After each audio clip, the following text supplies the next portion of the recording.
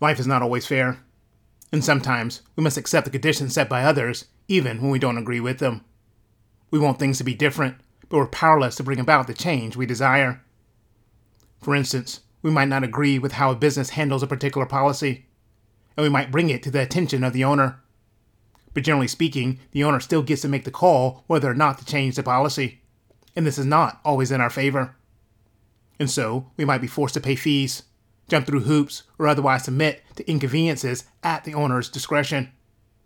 And if the business has a corner on the market, the only real choice is to either do business their way or not at all.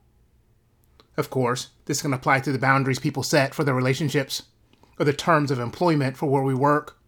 In many areas of life, there are things simply outside of our ability to control, but that we must still accept. To be sure, it's not easy to accept these times of powerlessness. Even though we have different choices we can make, it's not generally worth the cost.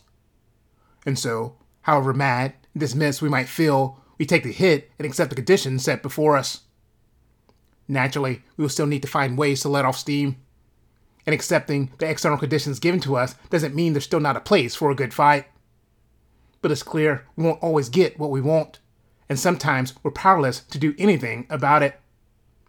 Naming our laws helps us to come to terms with our situation, while also giving us the freedom to consider our next best decision. We're forced to reflect on what truly matters and motivated to focus on the choices we can make.